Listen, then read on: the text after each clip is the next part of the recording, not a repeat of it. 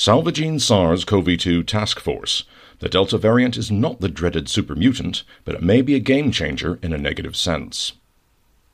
In India, the Delta variant has been responsible for a sharp increase in the number of infections, illnesses, and fatalities. The health system there is at breaking point. In the meantime, the Delta variant has also been discovered in other parts of the world, especially in the UK, which is a country where virus variants are monitored with exemplary thoroughness. It is expected that the Delta variant will supplant Alpha, B.1.1.7, which has been the most widespread variant so far. According to official data, Delta is currently present in 9 out of 10 samples sent for analysis. In various parts of the UK, incidences are rising sharply again. The 7-day rate, which has long been around 20 new infections per 100,000, has recently risen to over 90.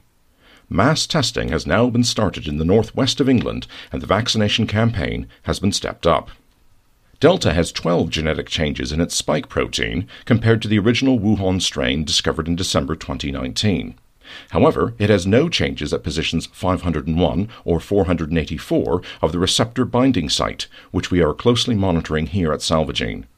These mutations have so far been detected on the Beta, South Africa B.1.3.5.1, and Gamma, Brazil P.1, virus variants, and defined as escape mutations.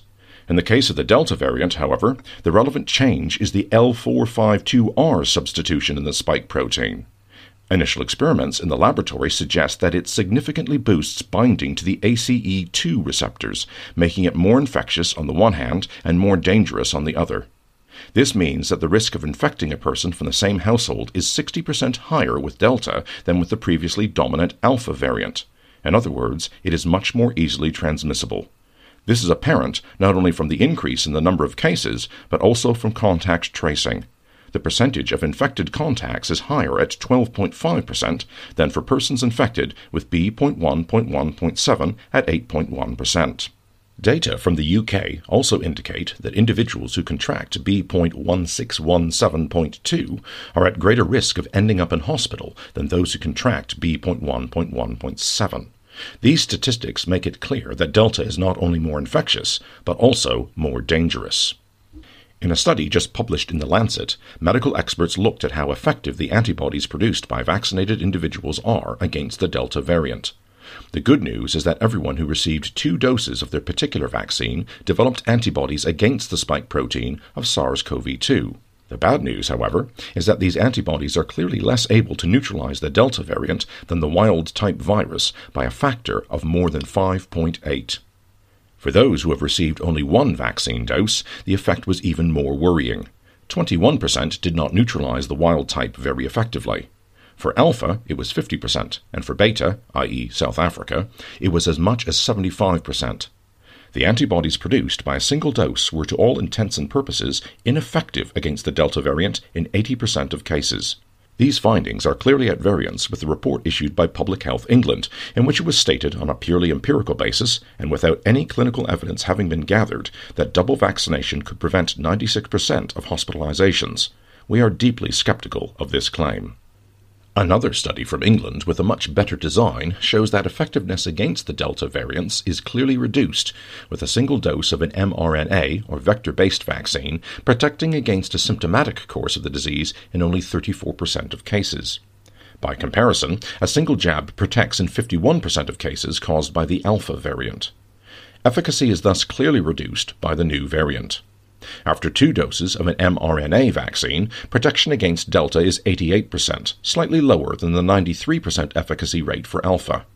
The equivalent rate for 2 doses of the AstraZeneca vector vaccine is 60% protection against symptomatic disease with Delta and 66% with Alpha. The UK government has already responded by postponing the lifting of all restrictions originally planned for the 21st of June by 4 weeks. This change was of the utmost urgency as Prime Minister Johnson announced it immediately after the G7 summit. What has been dubbed Freedom Day has now been postponed to the 19th of July.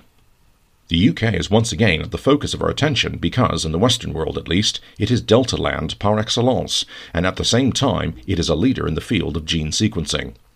It therefore makes sense for other countries to closely observe what is happening there. The current scenario is also absolutely fascinating for us as scientists. Infections have increased in the UK by 64% in the last few weeks.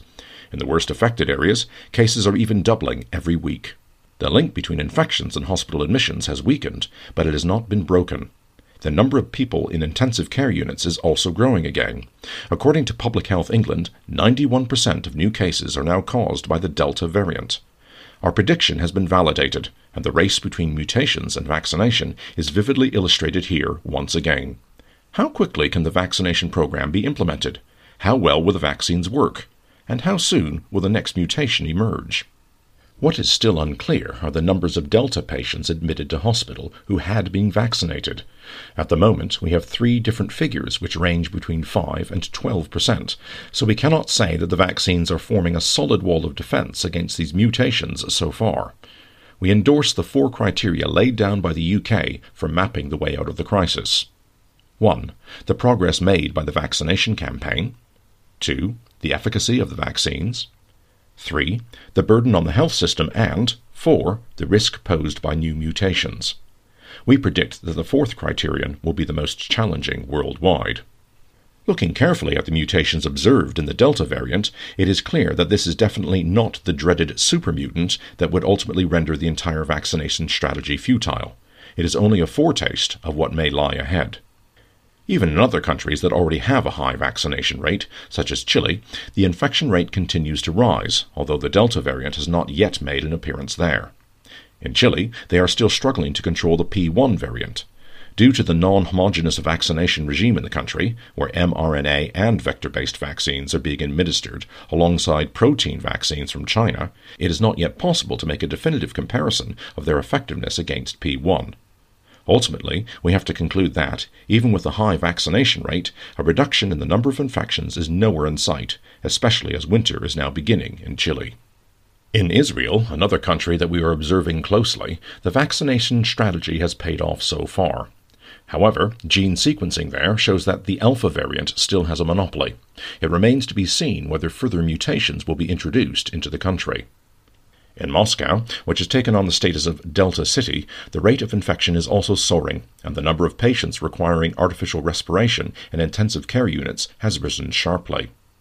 We are working on the assumption that the antibodies triggered by the vaccines currently in use are therefore less effective. It is possible that, with an overall higher antibody volume, Class 1 of the neutralizing antibodies, i.e. those with the highest efficacy, will also increase and consequently be more effective against the Delta variant. Here at Salvagene, we measure these levels every 3 months for our premium clients.